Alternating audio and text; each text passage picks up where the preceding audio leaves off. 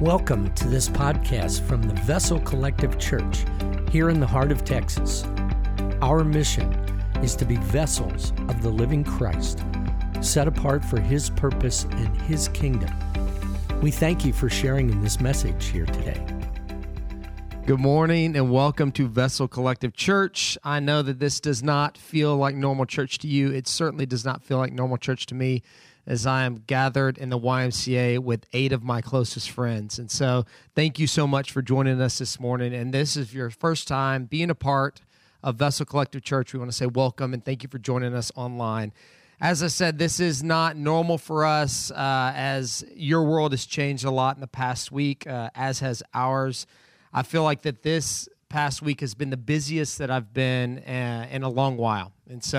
And I've been busy with things that don't feel like things I want to be busy with. And so I want to encourage you, if you are part of our church and you know Mr. Gary Gall, Mr. Grant Ledyard, Mr. Paul Turner, Mrs. Jana Turner, Mr. Stephen Godfrey, Jacob, Matt Danko, any of those guys, to send them a text right now and say thank you, because they have done a ton of work making this happen and letting us be able to have church in the comfort of our living rooms. And so affectionately, if you've been paying attention the last few days to the Vessel, you know we are starting what is going to be an 8-week journey, likely for us. Hopefully, we are praying it's not longer than that, but it's going to be an 8-week journey of what we are calling Church at Home.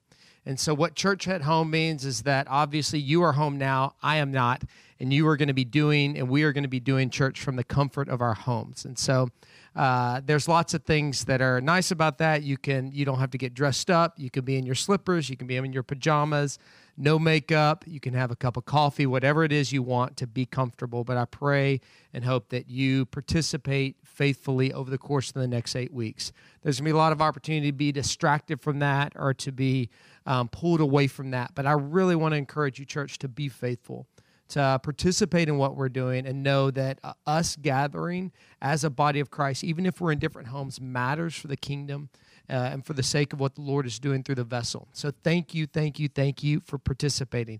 And meanwhile, while you're at the comfort of your own home, I am not. I am here at the YMCA, and I don't know if you've ever seen that Zach Galifianakis skit, Between Two Ferns, but this is basically, we've got one fern, all we need is one on the other side, but I feel like we are between two ferns as we have thrown together a recording studio in the matter of days to be able to make this happen. So, like I said, if you know any of those guys mentioned in the team that helped make this happen, please send them a text or an email or a tweet, whatever it is, and however you communicate, to tell them thank you.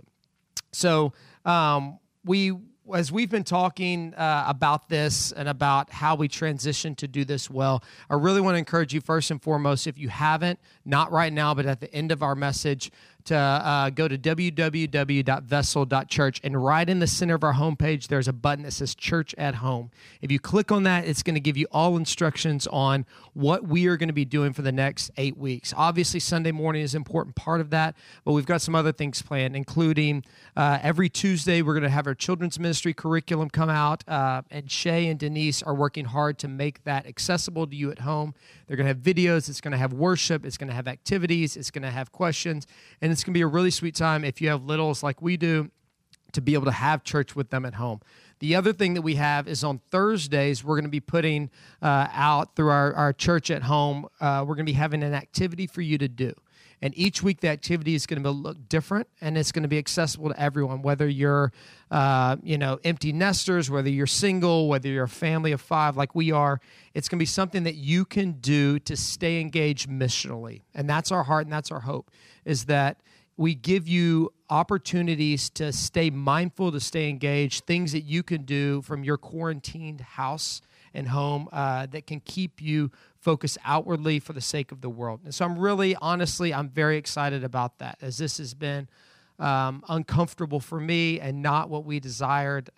It's been really good. And so I was talking to as Shay and I were talking to our kids at home, we told them about, hey, as you've had conversations, I'm sure they're similar to this, just saying, hey, we're going to be at home. Spring break is going to be only a week. You're going to be out of school for 3, but spring break is only a week because we are going back to school. This is not perpetual spring break. And we talked to them about church as well, to say, hey, we're going to be having church at home. And so my oldest daughter, Sloan, as we talked about that, we told her that we're not going to be going to church and being with our family as normal on Sunday. She goes, no, I love church. I like being there. I'm really sad about that. And we said, don't worry. We said, we're going to have church at home. And we said, Daddy's going to preach on the computer. And she quickly went from, no, I want to be there, to what? No, there's no way. That's a terrible idea. So she quickly went from like a 10-year-old girl to a 15-year-old, no, that is embarrassing. I do not want you preaching at home. So, Sloan, if you're watching, sorry. So, as we transition into Easter over the course of the next several weeks, we're starting a new series that we are calling The Last Days. And I know that feels very apocalyptic in our kind of the circumstances of what's going on around us right now. But I promise you, as we planned out this year and our teaching schedule, we planned this sermon series, The Last Day, months ago, far before we even knew that COVID-19, coronavirus, was even a thing, or that we would be here now. So this is not about the last days, apocalyptic times. This is about the last days of Jesus Christ. And so we're going to be reading through Matthew chapter 18, 19, and beyond over the next several weeks, looking at kind of these last moments and these last interactions that Jesus has. And so I'm really excited about it. I think that we're going to see some really sweet and genuine moments about how the Lord, even as his ministry and his life shifted from this ministry and building his ministry here on earth and transitioning towards what he was going to do on the cross for us, and ultimately his death and resurrection, you're going to see how kind and good and sweet and intentional that the Lord is, even in the hardest of times. Even as he turned away from these people that he loved and turned towards the cross and ultimately the grave and ultimately his own resurrection, and how even in those moments, even in that time of his life, he was really intentional and really kind and met people where they were. And so I'm excited about this because this is not the last days.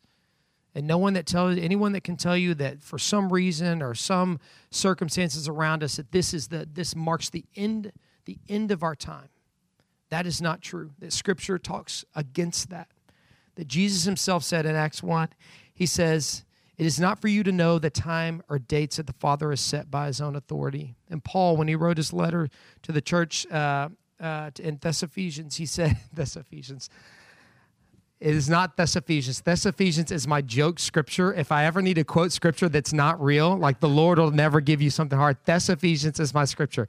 Thessalonians. So too bad we can't edit that out. Thessalonians is not real. Don't say it. If you ever need to quote a scripture that's not real, you can use Thessalonians. But in Thessalonians, Paul says that it will be like a thief in the night. And so that is not what this is about. This is not looking at the end times of our earth, but this is looking at the last days of Jesus' life. So I'm going to pray, and we're going to jump into Luke chapter 18.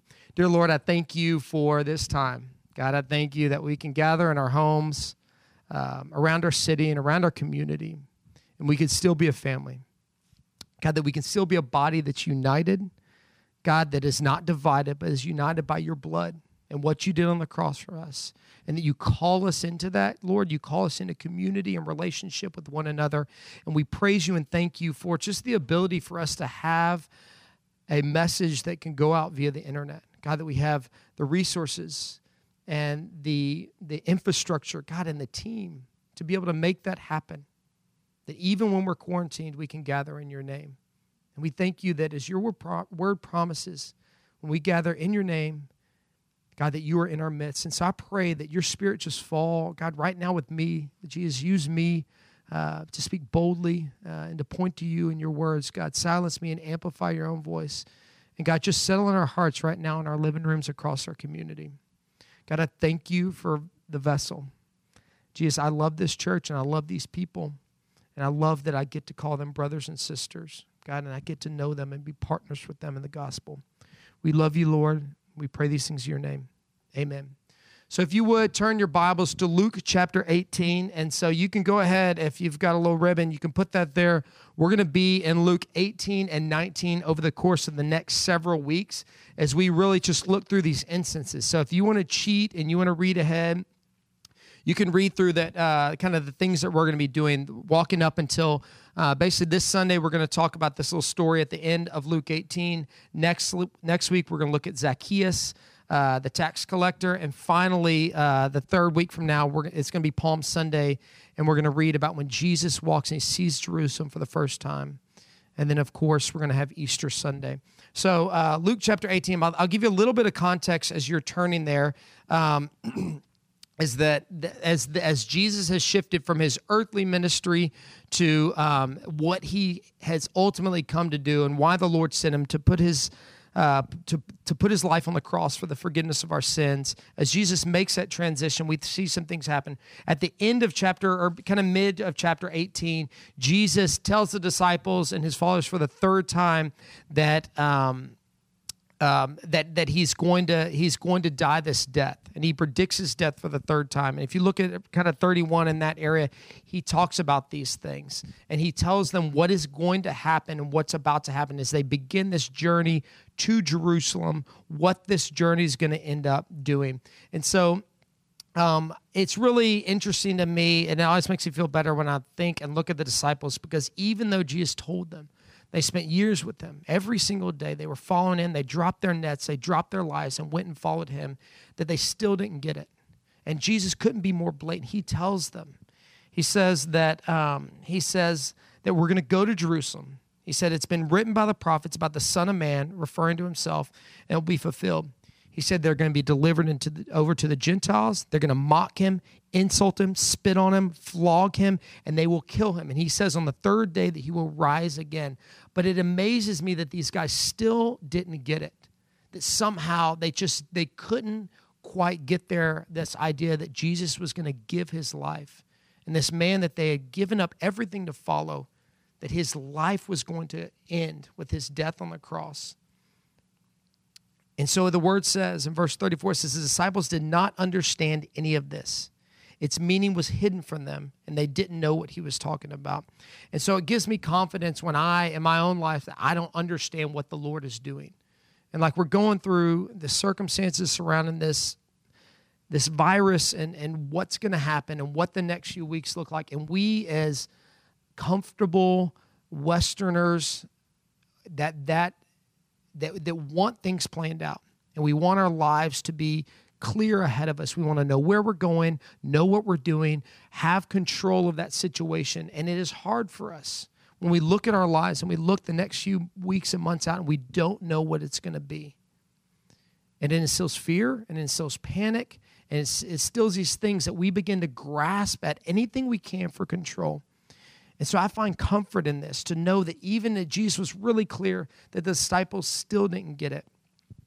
And so he's on this death march to Jerusalem, and he's going along a very common route, and he passes through Jericho. And so our scripture, Luke 18:35 through 43 says this. It says, as Jesus approached Jericho, a blind man was sitting by the roadside begging. When he heard the crowd going by, he asked what was happening. They told him, Jesus of Nazareth is passing by. And he called out, Jesus, Son of David, have mercy on me. Those who led the way rebuked him and told him to be quiet. But he shouted all the more, Son of David, have mercy on me. Jesus stopped and ordered the man to be brought to him. When he came near, Jesus asked him, what do you want me to do for you? Lord, I want to see, he replied. Jesus said to him, receive your sight. Your faith has healed you. Immediately he received his sight and followed Jesus, praising God. When all the people saw it, they also praised God. So that's what we're going to do. That's what we're going to be this morning. And there's a couple things I want us to really focus on. I want us to look at this man, and I want us to think about ourselves in this own context of where this man was. And I think there's a lot to learn from him. And not only what this man did, but I want you to see how the Lord responded to him during this time. And the King James Version of verse 35 said this, and it came to pass that he was come nigh to Jericho, a certain blind man sat by the wayside begging. And I love that beginning of that the King James says. It says, and it came to pass, meaning this idea of him moving from this earthly ministry towards it. This is like a death march. This is a death march for him, moving towards Jerusalem, that he knows is going to end in him on this cross. And that the time has come. And when he began his ministry at the wedding of Cana, he told his mom, And when she asked him to turn the water to wine, he said, "My time has not yet come." And we hear that again and again through Scripture. And this marks the place in Luke where the time has come. The time has come for him to go to the cross for the forgiveness of our sins. And so they're going through Jericho, and here's this man, this blind beggar, and there's a lot that we can learn from him. So the first thing is this. The first thing I think is really important that this man does, and you're going to see how Jesus responds to him. And the first thing that we can take away is that we're to pay attention. First and foremost, we are to pay attention. Verse 36 says, when he, the blind man, heard the crowd going by, he asked what was happening. And here's a man that is born blind. Scripture, we know from other of the gospel testimonies that this man has been born blind. He's never seen in his entire life. He didn't lose his sight. There wasn't an accident. He didn't have cataracts, but he was born blind. In Mark chapter 10, Mark names him as Bartimaeus. So we even know the man's name. And just like every day, this man is sitting in the same spot along this very common road that is traveled by a lot of people. So the idea of commotion or a crowd or noise or a ruckus going down the road is not abnormal. But here is this blind beggar, and I think that it's important to know, like when we think about this idea of paying attention, is he is this blind beggar, but he still perceives that just because he doesn't have his sight, doesn't mean that he's not someone that's perceptive, that can't perceive what is going on around us. And we think about our own lives and how we're perceptive, and what are we to perceive, and how are we to pay attention to when the Lord goes by. You know, we have our five senses. We have our hearing, we have our sight, we have feel and touch, we have our taste, and we have our smell. And those are things that you learn, I don't know, in kindergarten, first grade sometime. You learn about these five senses. And so what you learn is that if someone loses one of their senses, if someone is deaf, if someone is blind, if someone has a sense that is not there, their other four senses are often heightened. Their other senses are heightened. So if you've ever been around someone that's blind, I remember as a kid, I grew up and I was a Boy Scout. And so my dad had this friend, and we were learning about Braille. And my dad had this friend that worked at his store who was blind. So this man could read Braille. And I remember us turning the lights off and him putting his fingers up and him reading to us in Braille. And so like even his sense of touch, I don't know if you've ever touched Braille, but like if I put my fingers across it, it doesn't feel like I can't feel anything distinct there. But because this man had no vision, his sense of touch was heightened. And so like our family, we love Survivor. And so if we're ever gathering the five of our family members together, from me and Shay, Sloan, Keller, all the way down to Barrett, who's 5 years old, we love to watch Survivor. And so we gather together and we watch Survivor. And so they have these immunity challenges. And one of the best challenges is, it's kind of like this perpetual one that they do, but they blindfold the people in their tribe, and then someone stands on a tower and they guide them through this obstacle course. And the makers of the show are cruel. I mean, they put posts and rails and things at their shin and things that are waist high. And it is so funny to watch these people that are blind careen through this course, and they're falling over things and they're getting injured. And so the idea is that they're supposed to use their hearing to hear the person that's on their team to guide them through this course. And so here is this man that does not have this sense of vision, that he is blind, but that doesn't mean that he can't perceive, and he can hear what is happening around him. And so we often miss this in our own lives. Like we have our senses, we have, these five senses, unless, you're blind or deaf or, something like that. You have these senses, but oftentimes we don't pay attention to what the Lord is doing, that we're fully capable of understanding. We're fully capable of gathering information in the world around us, but we still lack perception. And so I wonder this idea of paying attention, what this man obviously does, is why do we miss it when Jesus is passing by in our lives? Like moments go by where the Lord is there and we miss it. And I think for us, which one of the things that was advantageous to this man and that we have against us is I think that we're distracted. I think that we often aren't paying attention. We don't perceive what the Lord is doing because we're distracted by other things. And because God is not and the Lord is not as forward as sometimes we want. Sometimes we just want him to smack us over the head. I mean, I've been guilty of like, Lord, just text me, right? I know that's silly, but like I want to hear from you. 1 Kings chapter 19, the Lord is speaking to Elijah, and he says this. And the Lord is talking about his presence coming to Elijah. And the Lord said, go out and stand on the mountain in the presence of the Lord, for the Lord is about to pass by. Then a great and powerful wind tore the mountains apart and shattered the rocks before the Lord. But the Lord was not in the wind. After the wind, there was an earthquake, but the Lord was not in the earthquake. After the earthquake came a fire, but the Lord was not in the fire. After the fire came a gentle whisper, and it was the presence of the Lord. Man, I think so many times we have things that are going on in our lives, and we seek distraction, that we don't perceive when the Lord is passing by us. We don't perceive what he's doing in the midst of our lives. And oftentimes we fill our lives with those distractions. I think about my good friend and brother in Christ and partner in crime in the gospel, Gary Gall. And man, I love and admire Gary Gall more than most men in this earth. And I really encourage you to ask Gary his testimony, his story sometime, because it's really incredible. But he tells of this story about when he was a young man, and he was living a life of the world. He was chasing after what the world had. And there was a night that he was out all night, and he was doing things he shouldn't have been and chasing after the world and anything but the Lord. He was distracting himself with whatever it was that was in front of him, whatever it was that the world or someone told him that would bring him happiness or fulfillment, or honestly distraction that would distract him from pain, that would distract him from what the Lord was trying to do. And he said that he went through this time, and he went through this night and this evening. He said, went until the next morning, he woke up and it was quiet, and he had been out and been away from God, that he heard the voice of the Lord clearly say to him, what are you doing here?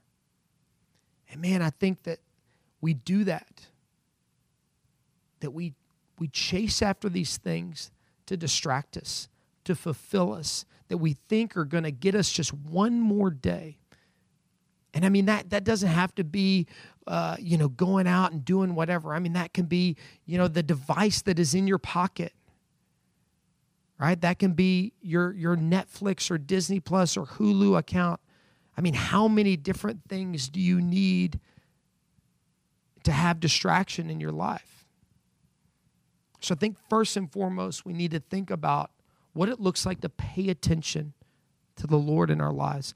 And on a sidebar, I mean, we are stuck at home, we are quarantined, but you have a phone. Man, call somebody that's in your church, that's in your community. If you're not part of the vessel, you know somebody, and ask them their story. And say, just call someone and text them and say, hey, I just want to know your story, your God story, your testimony. Call or text Gary Gall. He has a very busy job, and he is still very busy because he works in the tech world. But I guarantee you, if you call him, Gary will tell you a story. He'll tell you his testimony about what the Lord did. But find somebody in your life and just ask them what their story is. The second thing that we learn from this man is not only are we to pay attention, the second thing that we're to do is to cry out.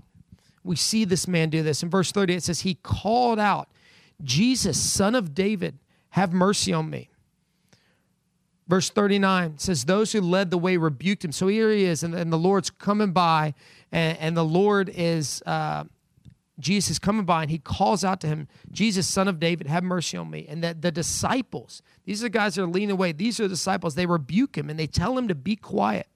But again, he shouted all the more, Son of David, have mercy on me. And this is amazing what he's saying, is that when he asked the question, who is coming by? What is the noise about? When he was paying attention, what is causing this ruckus? They said, it's Jesus of Nazareth.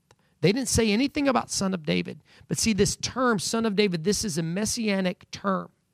This man knows he's never been Jesus. He's obviously never lays his eyes on Christ before. He's never seen Jesus. He says, Jesus, Son of David. He is saying, Jesus, Messiah, Savior of the world, the Christ, the promised one. Have mercy on me. And here he is, and they rebuke him. They say, be quiet. keep down. We've got a journey to do. We're going to Jerusalem. He's got to get on this colt. He's got to ride into town. He is our king. He's got to do these things. He does not need to be bothered by a blind, poor beggar that's sitting on the side of the street. But this man refuses to be quiet. And he shouted all the more. And the interesting thing is these are actually these verses 38 and 39, that's two different words here. The first one, this idea of him calling out, and the second one of him shouting. These are two different words in the original translation to describe what they're doing. In verse 38, the word is defined as like a cry for help or for joy or for pain. It is this crying out for help. It's like we have these, I'm sure you guys have, they're like mosquito hawks are like crazy right now with the changing weather. And these mosquito hawks are getting in our house. And you would think our youngest Barrett, he is like our loving monster of our family, but he is a mess and he is a monster. He's 100 miles an hour, but he is deathly afraid of bugs. He is deathly afraid of bugs. And so I was in there the other day, I was working in my office, and he screamed, Barrett screamed, he cried out, just like this, he crying out for help. I run in there, and he's like this mosquito hawk. And so I made him kill it. I was like, we're getting the fly swatter, buddy. You are doing this yourself. But that's what it is, this first idea of him crying out for. And then they tell him to be quiet.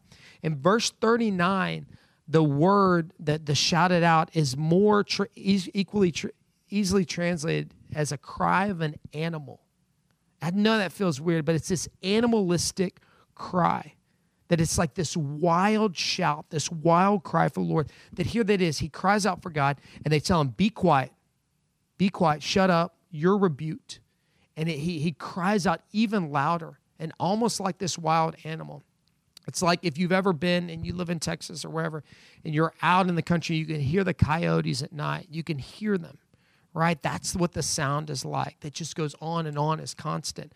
Our family, when we go camping, we go to Garner State Park, and we float down the river, and for some reason, when we get on the river and we start our float trip, we teach our kids and we howl, like the kids howl like wolves, and they get in there and we're so excited and we howl, like it's like this animalistic thing, and that's the word that's there. And I know that doesn't feel very church-like, right? But I want you to know what this man didn't do. He didn't say, excuse me, Jesus of Nazareth, excuse me, Messiah, can I please have a moment? Excuse me. He cried out for God.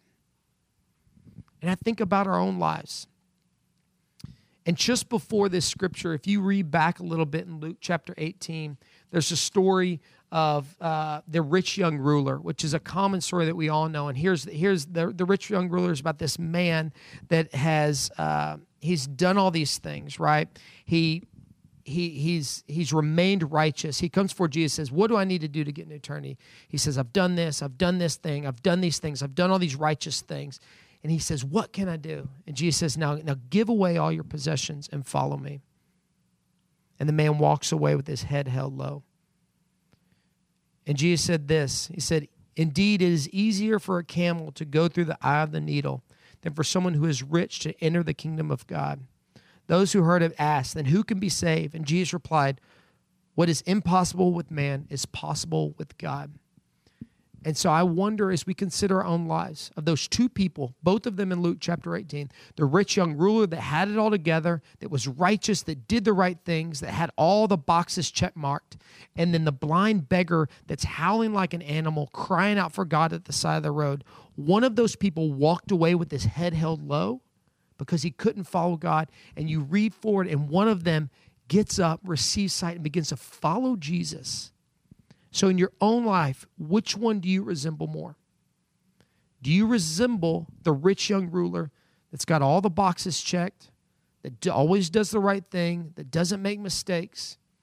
Or do you resemble the person that is desperate, that's not asking for money, they're not asking for power? He says, God, have mercy on me. Son of David, Messiah, God, have mercy on my soul, crying out like this wild animal. And that doesn't feel like our churches. That doesn't feel appropriate. That doesn't feel like the Christian narrative. That doesn't feel like what Christian culture communicates. That if one of those two people fit within modern Christian culture, Bartimaeus, blind beggar, and rich young ruler who we don't even know his name, Which one of those fits into our context of what it looks like to be a nice, good, buttoned-up Christian? So if you're at home and you're crying out for God right now like an animal and your kids are coming out, like what is going on, that is a good thing. You can explain to your kids about what it looks like to cry out for God. So the third thing is this. First and foremost is to pay attention. Secondly, to cry out to God. And the third thing that we can learn from Bartimaeus, this blind man, is to answer the question. Verse 41 says, "What do you want me to do for you?" "Lord, I want to see," he replied. He's not asking for perception because we already know he can perceive who Jesus is without sight, without laying eyes on him. He can perceive that it's the Messiah, it's the Son of David, it's the Christ, it's a Savior that he's been waiting every single day on the side of a road for. And the Lord asked him, "What do you want me to do for you?" And without hesitation, without a moment's hesitation, he says, "Lord, I want to see." He replied. And I wonder for us, if Jesus is asking you that question right now, if God is looking at you and he's saying, "What do you want me to do for you?" What would you say? How would you answer that question? And I would imagine that most of us would be left speechless. It'd be like that scene of a movie where you thought, well, I don't know. I haven't thought about it. Like I haven't considered that. And why? Why don't we know what to say? And I would argue this because we don't know the desires of our own heart. Scripture says in Psalm 37, it says, "Take delight in the Lord, and he will give you the desires of your heart." And God, if he is standing before you, saying, "What do you want me to do for you?" And we don't even know the desires of our own heart. We know what the world says. The world says money. The world says power. The world says fame. The world says comfort. The world says success. The world says reputation. We know what the world clearly. We have no problem knowing what the world says we could ask for. If a genie pops up and says, "You get 3 wishes," we all know the first wish to wish for is what? You can answer at home. Is to wish for more wishes, right? We all know that one. Right? We all know that answer. But when God, the Messiah, the Christ, is standing before us saying, "What do you want me to do for you?" we have no answer. Because more than this world has to offer. It's more than infinite amount of wishes. It's more than infinite amount of money. It's the desires of our hearts. And you see Psalm 37 verse 4 comes with a condition. It comes with a condition. The Lord's love is unconditional and freely given without condition. But this truth, this biblical truth in Psalm 37 verse 4, it comes with a condition. It says, "Take delight in the Lord, and he will give you the desires of your heart." And so I would argue that the reason that we don't know what to say in that moment is that we don't take delight in the Lord. Sure, we can think of a prayer request, and there's nothing wrong with that. I'm not suggesting that you praying for provision for your life is wrong. God answers those questions. I'm not saying that you praying for a loved one that's hurting or sick or in addiction is wrong, because you should. I'm not saying that we shouldn't all be praying for the world around us right now that's being affected by this virus. Is not things that we should pray for. But man, if you're standing before the Lord and he's saying, "What do you want me to do for you?" and we can't answer it, that's hard. Now we know the world. We've scrolled through Facebook, right? We know what that says. We know all these things. But I'm telling you, you look at people that have success, money, and fame, and they're divorced 3 or 4 or 5 times over. They're in and out of rehab. Depression, suicide, which is heartbreaking. You think about people that have it all, and that is heartbreaking that they've arrived to that point of having everything, and there's still no value because what the world offers is a lie. I mean, you can be a however many times Super Bowl champion winner, and then you go and you get a job being a quarterback for Tampa Bay Buccaneers, right? That shows you that people are still always wanting more. So as we close this morning, I want to encourage you of a couple of things. Like I said in the beginning, I think looking at this man is important and seeing how Bartimaeus, this blind man, what he did, there's something for us to learn from him. But I think it's also important to see how Jesus responded to him. And so as we close, I just want to show you and highlight these things. Is the first thing that Bartimaeus did is he paid attention. And when he paid attention, what happens? He heard good news. He said, Jesus of Nazareth is passing by. Because he asked, because he said, what is that ruckus? Something is different. I perceive something. And because he asked, because he paid attention, he heard good news. The second thing that happened for him, result of his faithfulness, is he cried out. He cried out, and look what happens. Jesus stops, and he calls him to him. That because of his crying out, that Jesus, the Messiah, Son of David, stopped and went to the man. Imagine if he would have remained quiet. Imagine if he said, Jesus, Son of David, have mercy on me. And the disciples, and they think there's more important things going on. The disciples are like, no, be quiet. And imagine if he had said, okay. And he sat back down and backed up. Man, he would have missed it. He would have missed it. But because he cried out, Jesus stopped and he called him to him. The last thing is that he answers the question. And Jesus says, what do you want me to do for you? He says, Lord, I want to see. And the result is he received sight and he followed Christ. And I want you to know this morning, wherever you're watching this, I don't know if somebody's watching it, but I want you to know that that is what Jesus does. He gives spiritual sight. He gives us vision to see him. And imagine this man, he's been blind from birth. He's never seen a sunset. He's never seen a rose. He's never seen the smile of a child's face. And he receives sight, and for the first thing he sees is God. It's the first thing he sees is the Lord. And that's what happens. So as we wrap up, our worship team is going to come back up, and they're going to lead us out this morning. But I want to encourage you, if you are here, if you are watching, and God is stirring something in you, to respond, to take a step, to reach out to us. This is streaming on Facebook. This is streaming on YouTube. Go to vessel.church and reach out to someone. And we would love to pray with you, to encourage you, to walk you through what that looks like. If you are out there right now and you don't know the Lord, man, I want to encourage you to pay attention, because God is moving and God is near and God is passing by, and Jesus is in your life and he is pursuing you. That he is in your life. I want to encourage you to cry out to him. To not worry about being polite, but from an emotional heart level, to cry out to God. And finally, I want you to be ready when the Lord says, what do you want me to do? To be ready to say, Lord, I want to see. Let's pray.